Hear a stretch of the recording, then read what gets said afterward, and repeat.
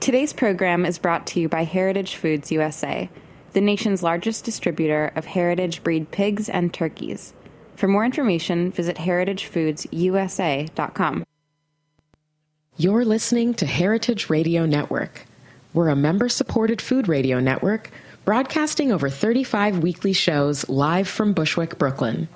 Join our hosts as they lead you through the world of craft brewing, behind the scenes of the restaurant industry, inside the battle over school food, and beyond. Find us at heritageradionetwork.org.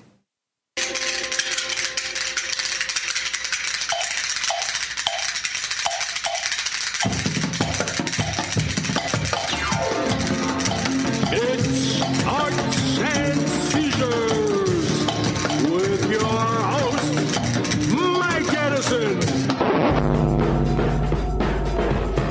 Arts and Seizures. Seizures, seizures, seizures. Arts and Seizures. Arts and Seizures. Oh, I see. Then it was later. And we are back. Holy cow, it's Super Bowl Sunday. Half of America, all of America, celebrating that fascist land acquisition game. Who knows, maybe Lady Gaga will go rogue at halftime. Here's hoping for some surprises today. But here we are at Arts and Seizures. More arts than seizures today for a change, Dave. I'm very excited to have a guy I'm really proud to call my friend here. The absolute greatest pianist of our generation at the vanguard of the avant-garde.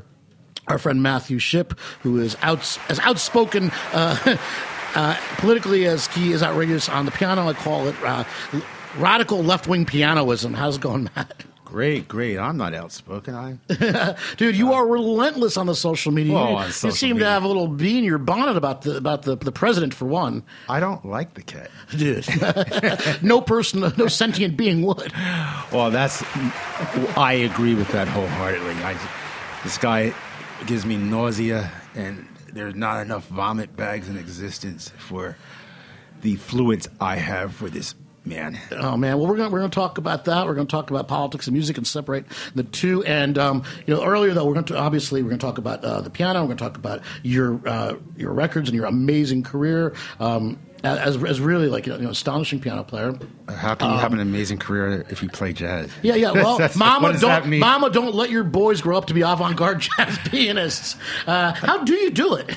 Well, I remember when I did tell my father that that's what I wanted to do with my life. I remember the look in his face, and I remember the long silence, and that's compounded by the fact that my parents were friends with a couple jazz musicians. My mother was really close with Clifford Brown, the great trumpeter, right? And my father was really close with Lem Winchester, a vibes player that played with Ramsey Lewis. But Lem Winchester had also been a police officer, and my father was a cop.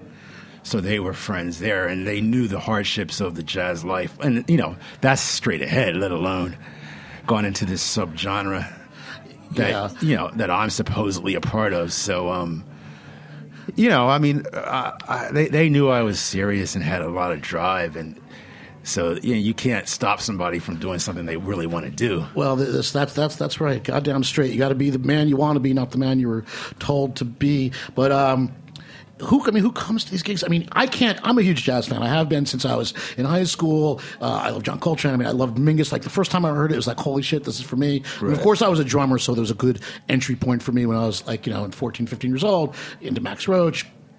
You pretty soon realize that Buddy Rich is square. That's not where it's at. He sounds great on this Bud Powell. Yeah. We'll talk Bud Powell. Not my favorite. I got to be honest with Really? you. I don't find those records to be very, very soulful. To be honest with you, Well, he's not my favorite. It's a very specific thing. If you don't go with that thing, I could see saying that, but to me, Bud Powell is this might feed into what you said. He's a mathematician of the highest level.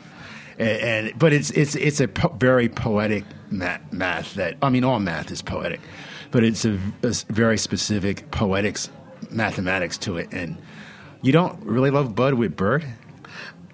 as you know, I wish he made more records as a sideman, actually. Right. Because obviously he's got the chops, so he knows how to. I mean, there's no question his technique is unbelievable, but it's actually an idiosyncratic technique too. Because when you say that, it feeds into the idea of like a classically trained type of technique. Bud Powell's technique is as idiosyncratic as Monk's. Actually, it's just a different. See, now Monk is probably, maybe my all-time favorite piano player because he's got that looking at it sideways. It sounds like this fucked up kind of blues. It's like Picasso. Right. It's like he's putting like both eyes and the nose on the same side of the head. Right. Like trying to get that note between the notes kind of thing. Right. But that sound, and it's not a lot of notes. He doesn't play particularly fast. Monk. Right. Playing fast is good, but maybe it's overrated. I don't know. A lot of things are overrated and underrated at the same time. So. So how did you come to playing like this? They call it free jazz. I hate these labels, honestly. Well, I don't really play free jazz. Well, the best jazz, free jazz, in my experience, isn't actually that free. Right. And I don't mean the ticket price at the Village Vanguard. Right. I mean, there's organization, there's structure, there are people listening to each other. And you got to sort of listen to to what's going on between the lines, but it's not completely free. People are listening and tuned in, and there's method to the madness, and maybe it's more the journey than the destination, but it's not that free. So how do you come to this though? Because you're not playing straight pop, you're not playing lounge music, you're not playing shopping mall jazz. You're playing something. I've done a lot of albums that are different. So, to answer your question, when I originally got into jazz. Because I was in classical music before that, my first entry points were probably like Oscar Peterson, and then I got into Phineas Newborn Jr. and then Bill Evans. But I was I'll go to the library and just read in the history of jazz, and jazz history is presented in the books in a very linear fashion. I don't believe in even time exists.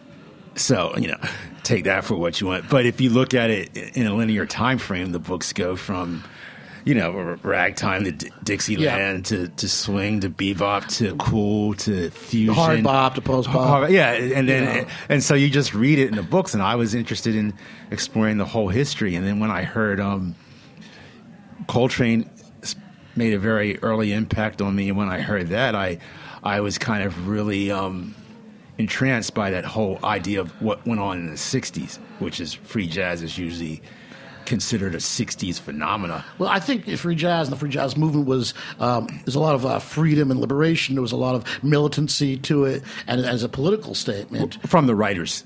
I mean, and certain musicians. I would say that's the case with Archie Shepp, Albert Ayler, Coltrane. Well, Albert Ayler Coltrane was just a musician, and I think Coltrane was really interested in spiritual ideas. I don't think like the whole political thing that like the Kofsky book and people put on him. I don't think that was really part of Coltrane's agenda whatsoever. I think he just was in the 60s, but I think he really was just a spiritual explorer. Certainly, Mingus had a political agenda. I mean, look at the song titles. Crazy. I love the way Mingus plays piano. By the way. Oh, I do too. I love. Oh yeah, maybe my favorite record, and that's it's got starts off with Lord, don't drop that atomic bomb on me. I mean, actually, my favorite piano playing on a Mingus album is in the Town Hall concert that Jackie Byard. I love Jackie Byard. I think he's one of the most underrated cats. But that whole long. Artatum, it's like that medley of styles, right? But what I like, there's on that one Mingus album, there's like a really impressionistic kind of third streamy piano suite on there by Jackie Byard. It's one of the most beautiful things I've ever heard in my life. I mean, he was a master. Yeah, he was great. I mean, he was a master. And I love that band especially because I love Eric Dolphy so much. And I mean, Dolphy is a sideman of Mingus. I mean, to me, that was a band when he had, Dolphy and Jackie Byard, of course, Danny Richmond and the rhythms. But he held that band together for a while. Right. And one great thing about Coltrane, of course, was he held that quartet together for a while. He had a serious connection. Well, how many years was it? 3 or 4. 3 or 4 years? I mean, that's a jazz group. That's a lot. Okay, but that's the great thing about Coltrane is the amount of stuff all that stuff he did as a leader is basically in a 6 or 7 year period. That's immense. When you think of the great John Coltrane Quartet, you think of that rolling thunder of Elvin Jones, and I think of McCoy Tyner. Well, I hear a lot of McCoy, and you're playing. Yeah, McCoy's actually probably, in some ways, biggest influence. I'll tell you what. Let's when we play.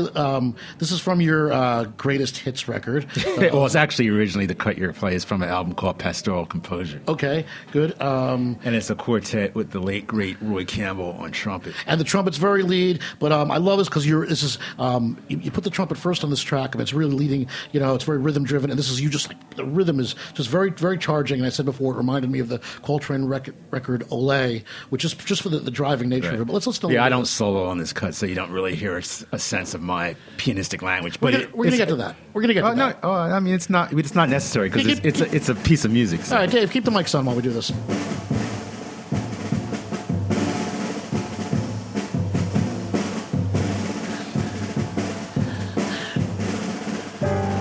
And obviously, it's important to you because you chose to lead off this record with this. And it's the great William Parker on bass. We played with years. Speaking of keeping bands together, David S. Ware. Right. I mean, you guys had pretty much the same lineup. I think you changed switched drummers a few times. Yeah, but it was you and William Parker. Right. I mean, for years, and that was a powerhouse motherfucker band. 16 years. Holy shit, was that a great band? I think one of the great jazz concerts, events that I was ever fortunate enough to see was when you guys played at Columbia University. Oh, you were there? You better, as there was Cecil played. Yeah, we opened for Cecil Roach. Keller and Max Roach. Which was unbelievable, but I thought the set that the David Ware Quartet put forth that day. Yeah, that was supposedly one of our best sets ever. Dude, man, I blew my hair back, blew my skirt up. I mean, it was very spiritualized. Yeah, of all the years, because I left the band probably like a couple years after that, and that, like all the years that I was in that band actually led up to that one gig, and everything kind of went down after that gig.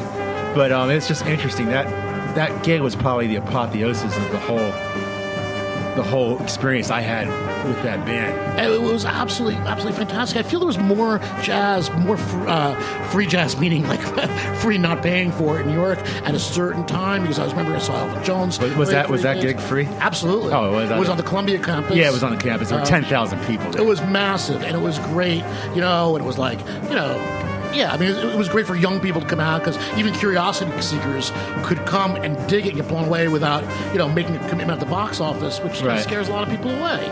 Well, it shouldn't. I mean, there's nothing, very few things in life. You had to put something out to get it. Yeah. So. Yeah. Well, but how do you get rock and roll? The world is such a flatland of two dimensions of rock and roll and maybe R&B and maybe that delves into some roots music. And I can't even get my friends to listen to Charles Mingus, which is like rock and roll. It's like Ray Charles, like gone awry. Right. It's like hypercharged, and they hear jazz and their brains just shut off. It's American tragedy, frankly. Right. Well, but at the same time, there's a lot of people into alternative culture. There's a lot of people, even though people are not into jazz is. It's cool to be jazzy. It's just not cool to really get into the substance of it. So, as a jazz musician, you're always dealing with the margins of that and trying to bring new people into it. Because there are always people looking for things. I mean, that's a given. So it's just a matter of trying to find them, which gets harder and harder because the jazz music doesn't really get exposed on radio. There's less and less media outlets to talk about it. I think the problem is getting easier and easier, to be honest with you, because the discovery process has kind of disappeared with the internet. I can push a button, hear 5 seconds of something without any investment, decide I don't like it on the spot, and move on. But do people? I mean, but still, people don't go outside their comfort zones. Still, with that a lot of times, Listen, I might be, an unusual type of guy, and that my curiosity was such that I would search these things out. Right. And the weirder and more far out, the better. And they say curiosity killed the cat, but satisfaction brought him back. Right. Right. And to me, though, I'd go into New York and have to find like a jazz record, or finding a Howlin' Wolf record, or a Muddy Waters record, or an Aretha Franklin record was difficult when I was 14 or 15. You just couldn't turn on your computer phone and get access to it. I remember I brought an Aretha Franklin record to play to my friends in high school, and they said, "Why do you want to listen to some old black lady? What's wrong with you?" I mean, it just wasn't hip. Right. Which is the other thing I was going to bring. When you said people's minds shut down about jazz, I think people's minds shut down around anything that's not a part of their immediate social group. That's so, whether it would be like you said, some old R&B. If they're just listening to, I don't know what people listen to today, but yeah, They listen to Lady Gaga at the halftime show, dude. well, I don't. Did you watch Beyonce last year at the halftime show? No, I missed that, the Black Panther thing. Yeah, to be talking about separating politics and music. I was actually overseas on tour at the time. Well, you have an internet machine, right? Right. So, I mean, it was an amazing. Well, I saw the blowback from it. Right. Well, it's amazing. You should watch it. It's more avant-garde than you would expect from this venue. How did she get that by? But yet, to me, there was no song. There was nothing memorable about it. Right. It was all about posture. I mean, it was incredible, all that stuff. But I can't recall the song. Right. No Well, fucking memory of what actually was going it's on just there. amazing to me that somebody kind of appropriating a few Black Panther things pisses so many people off. That was like, really? I mean, Dude, we had a black president, man. You Right. know, and it pissed enough people off to vote for the fucking ass fucking clown face that's in the White House now. right. Well, I'm trying to keep this upbeat. If we start talking Yeah. about him, we're right. going to go Tell you to what, let's keep this upbeat. All right. a very negative place. Dave, let's play. So we're gonna play a game. We're gonna do the old fashioned blindfold. I don't Test do down, blindfold beat style. tests. Well, Wait. welcome to Arts and Seizures. Okay. But hey, listen, I promise we're not gonna. I'm not trying to play gotcha here. Oh, no. Okay, I'll so do it. just play the first one. You know this, and we'll just talk about it for a little while because you're gonna know this right off the bat. All right, hit me. Cecil Taylor. I can name that song. Name that song in one note. Anyway, I used to listen to Cecil a lot as a kid. I haven't listened to him for 30 years. It's disruptive. All right, you can roll it down to. I've seen Cecil Taylor play probably 20 times. Right. And there's a time when it was hard to see him play. He didn't play a lot. Right. And Cecil, I don't want to play in clubs. I want to play in theaters. And Right. his demands for the piano. It's like I think at some point, okay, I'm going to play the Knitting Factory. But Right, well, let me just say one thing. As an avant-gardist, the Cecil Taylor influence in me is very minimal. I've always purposely decided to stay away from him just because he's just such a looming presence within he's one of the creators of this whole thing. So I was very, from the beginning, cognizant of going elsewhere. And there's so many aspects of Cecil that are very interesting. I love when I'm listening to him, just going for it. All of a sudden, it sounds very, very free and, splatter painting. And then all of a sudden you hear like, oh, yeah, that's like Duke Ellington. You're hearing that sort of come up. Or you start hearing him just start play some blue notes, He slurs that minor third, and it's like, okay, that's really cool. Well, I think that's a familiar place for me. It's right. like, he was really into Horace Silver. It's one of his favorite. I would say Cecil's favorite pianist in some ways, and I don't mean to cut it between black and white, but his favorite white pianists were Lenny Tristano and Dave Brubeck. I'm not a Dave Brubeck fan. Are you? I mean, frankly. Well, you should check out some of his later solo stuff. It's really great. And Brubeck's a little crazy. He's like a free associator. If you really listen to certain things, like little classical motifs will come in and then this, he's kind of crazy. It's like, and have you ever listened to the octet? Yeah, I've listened to a lot of it. Okay, because that's what really influenced Cecil was the octet, not the quartet right. with Paul Desmond. Well, the quartet, and of course, Paul Desmond, who wrote Take Five. It wasn't even Brubeck who wrote it. But to me, Dave Brubeck still has this air of, it does sound very white. Can I say that? I don't even know what the fuck I'm allowed to say anymore. But he's crazy, though. And there's like, if you really listen to him, like he plays anything that comes into his mind on the solos. Take Five is brilliant, but I don't know. But whatever. It's what like white people listen to when they wanted to feel hip. It has its reasons, its raison d'etre.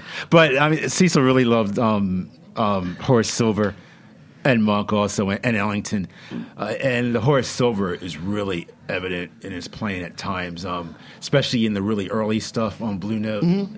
But there's a lot to be said about Cecil.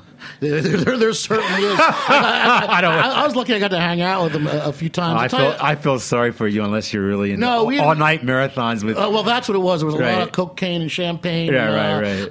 And, I love listening to his stories. And then about the third time we were hanging out, I thought I was going to get to play theremin in his group, which was going to be like the apogee of my career. Didn't work out for various reasons. But about the third time, you sort of realized that he was telling me the same stories over and over again. Well, I don't know how long this go, but now that he's older, that's what he does. And it's the same. If you were hanging out with him 5 or 6 years ago, it would be the same stories that he sells in cycles. Yeah, Yeah. I know. And he's a beautiful cat. I mean, like, to me, Cecil Taylor, in a way, I can't listen to those records in my house because, like I said, they're too disruptive. It's like for the same reason I don't have a Jackson Pollock hanging in my bedroom. The energy is just all fucking wrong. Right. And I mean, for when you want calm. Right. But as a spectator sport, and I think this is something that people need to understand about so-called quote-unquote free jazz, is you got to go see it. You got to let it wash over. You got to take in the energy. People always say, "Oh, I'm not smart enough. I'm not going to get it." They say the same bullshit about. I was like my Richard Pryor white person voice, by the way. I don't get it. You know, It's like, or they say it feels the same way about classical music. I'm not going to get it. So there's nothing to get. That's the thing. There is nothing to and get. Enjoy it. And people are afraid it was rock and roll is music that you react to. Right. Jazz and classical is music you listen to. Right. Well, I mean, I would say that you just got to resonate with the language, feel it. It's just about feeling the language, and then once you go with the flow and feel the language, there's nothing to get as far as if you're sitting back trying to rationalize it in some type of or intellectual experience. It really is a matter of just feeling and resonating with the resonance of the language. I agree. And what you do and what Cecil does is very visceral. Okay, let's next track. Here we go. More fun. Now this is there's no piano on this. Ornette, of course. And classic Ornette playing the blues on his plastic horn. I'll tell you what. So here's the Cecil story I love. Cecil loves to tell a story about, talking to Ornette Coleman, another guy who really branded himself as free jazz, very, very much so. And Cecil says, well, I told Ornette Poo. That's what he calls him, Ornette Poo. Yeah, he doesn't like him. Yeah, I said Ornette Poo. Even though he played at his funeral, though. You're just a diatonic player. Right. It's like putting him down for playing the blues, basically, right? Whoa, no. Cecil always, he plays patterns. That's what Cecil says. He plays patterns. I said, you're just a diatonic player. Yeah. But I said to Cecil, look, dude, we can't all play all the notes all the time. Right. And Cecil laughed, and that was kind of cool. It's kind of like when he's having a glass of champagne. Ornette's actually one of my favorite improvisers. He's one of the most natural... he is a blues player. I mean, it's and that's the resonance of the language is and blues is not a form. Blues is a essence. It's a language. It's a language resonant field, and it's a feeling. When you talk about a field, you're talking in physics about an overall matrix, and the emotional aspect of it. I mean, what is language? Language is communication. It's communication. It's telepathy. It's energy being focused into a. You say diatonic as far as put it into a scale form, but it's a discursive way of communicating, and it's a field of emotion, resonance, and feeling, and that's what the blues is, not a form. And I agree. And watching Ornette Coleman, another one of the greatest musical experiences I've ever had is watching the last quartet he had with the two bass players, one playing arco, the other pizzicato, that's bowing and picking for you lay people and civilians out there, with his son Donardo on drums. To me, this was an amazingly good band. Incredible. The two bass players, the work they did, it made sense. The bowing cello was able to echo the lines he was playing on his horn. I thought he played... people say when he picked up the trumpet, it was mocking Miles, but I think it was raspy and dirty and bluesy. Right. Well, his trumpet doesn't sound like Miles. No, it sounds like it's from the gutter, and I fucking love it. No, his trumpet playing is out. I mean, his sax playing is really, kind of between like a really blues experience and what you can imagine a post Charlie Parker. Well, you know what I said about it? I said this is like Charlie Parker trying to play Charlie Patton. Right. I mean, it was like Beefheart-esque the way he was trying to squeeze what was really blues and that song Ramblin', really through a bebop filter, but at the end it's still blues. It might be warped, it might be sideways.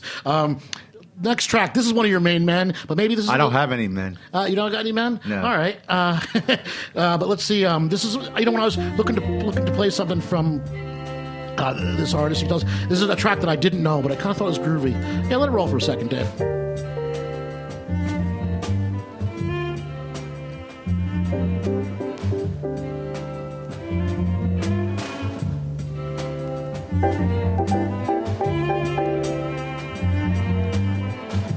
That's a Blue Note album. Oh, Andrew Hill? Yeah. Yeah, this is Andrew. I hit to play a single note because I couldn't figure it out. Right, but it's not one of his better known records. What album is this? I had never heard this. This song is called Illusion. I don't recall the name of the record. It was a double record of outtakes. It's 1 for 1. 1 for 1. Thanks, Dave. Oh, we were laughing for it, Dave. But just to keep us up to date, what did Miles Davis have to say about Cecil when he did his own Blindfeld test? Oh, that's right. This is right. Well, he said some very nasty stuff. He said nasty well, stuff the first thing he said, "Is this what the white critics are digging? This motherfucker ain't playing shit." What I have in front of me, take it off. That's some sad shit, man. I love this Andrew Hill chick because I have it. It's very groovy. Yeah, I never heard this. It's Mickey Roker on drums and Ron Carter on bass. Right. And this sounds like you talk about the shape of jazz to come. This is like very almost chill out hip hoppy in its way. Yeah, no, it's 1969. It's got string section. It was a real discovery for me just when I was looking through stuff. By the way, there's an Andrew Hill album with and I didn't hear this album growing up, but it's with Alan Silva and Freddie Waits. I can't remember the name of it now, but it sounds just like me. But I had never heard this album until people start saying, "Wow, he's this Andrew Hill," and I'm like, "Oh my god!" Well, I've heard you talk about Andrew Hill as a guy that you really dug. Anyway, let's keep it rolling because this is the fastest half hour on the internet today. Arts and Seizures, of course, streaming live from Bushwick on the Heritage Radio Network. Let's bring it up. We got a couple more, and here's Somebody Nobody Don't Like.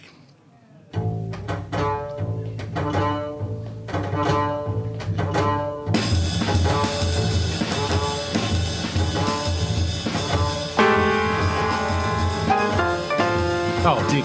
Yeah. What is this? This is Money Jungle. Oh yeah, this is Money Jungle. This is I thought it was Mingus, and I was like, well, and you were also right. Yeah. Also correct. Right. This was that great trio session. Roach, Mingus, and Duke, which is Duke's sort of. This is fucking great. Yeah. And what did Miles Davis have to say about this, Dave? Miles said about this, what am I supposed to say to that? That's ridiculous. You see the way they can fuck up music? It's a mismatch. Oh, Duke, go, brother. Yeah, I love hearing Duke in this setting, right? Yeah. Woo! Yeah. And, I mean, Duke Ellington, well, he's one of my he has a very holistic sense of the piano.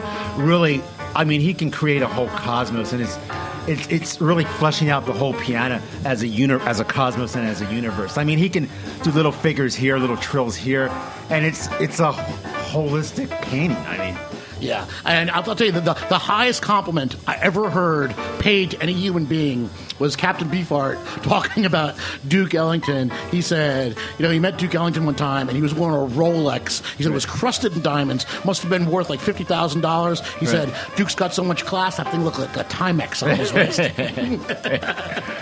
Yeah, I mean, if there's anyone that I personally would like to emulate, it's Duke Ellington. Well, he's one of the premier geniuses of the 20th century. So. Without a doubt, and apparently a real fucking mensch.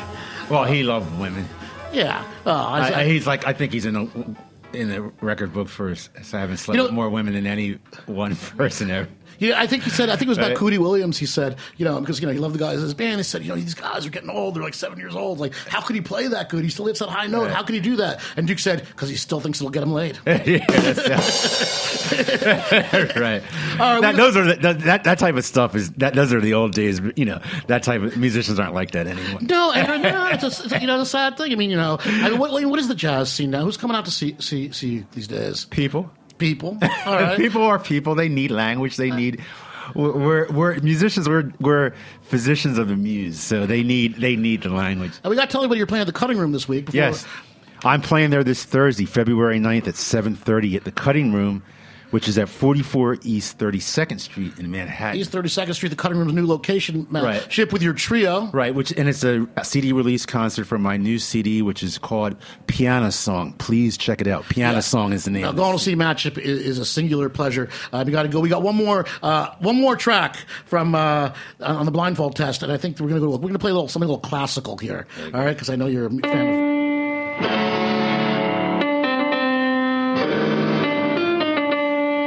I know this and I can't. Wait for it. Wait for it.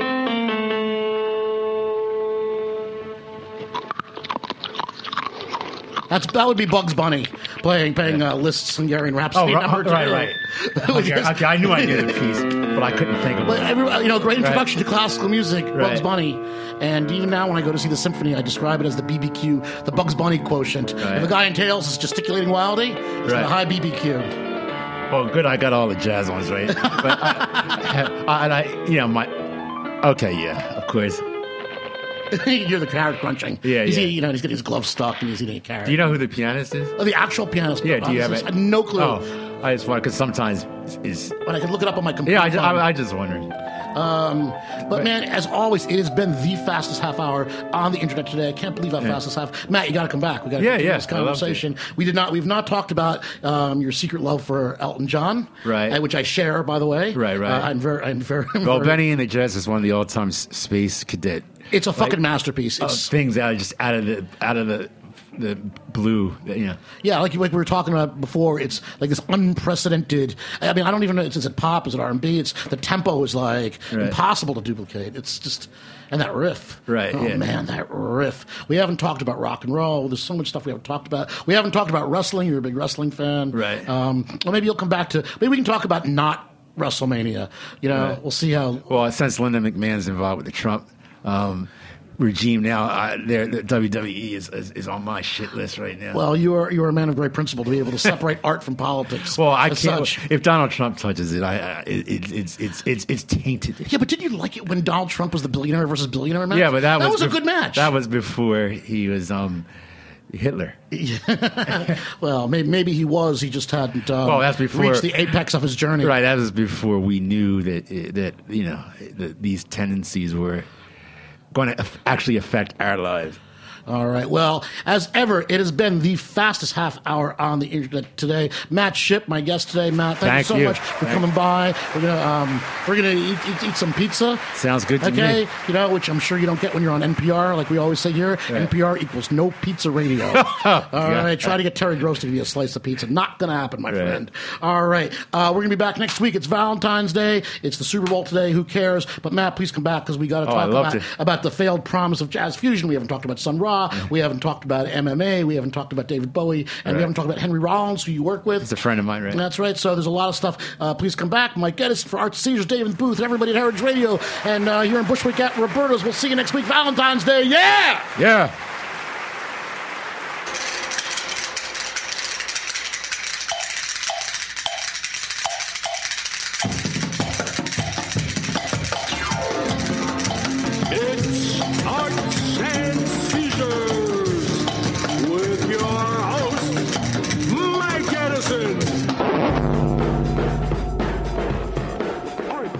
Thanks for listening to Heritage Radio Network, food radio supported by you. For our freshest content and to hear about exclusive events, subscribe to our newsletter. Enter your email at the bottom of our website, heritageradionetwork.org. Connect with us on Facebook, Instagram, and Twitter at heritage_radio. Heritage Radio Network is a nonprofit organization driving conversations to make the world a better, fairer, more delicious place. And we couldn't do it without support from listeners like you. Want to be a part of the food world's most innovative community? Rate the shows you like, tell your friends, and please join our community by becoming a member. Just click on the beating heart at the top right of our homepage. Thanks for listening.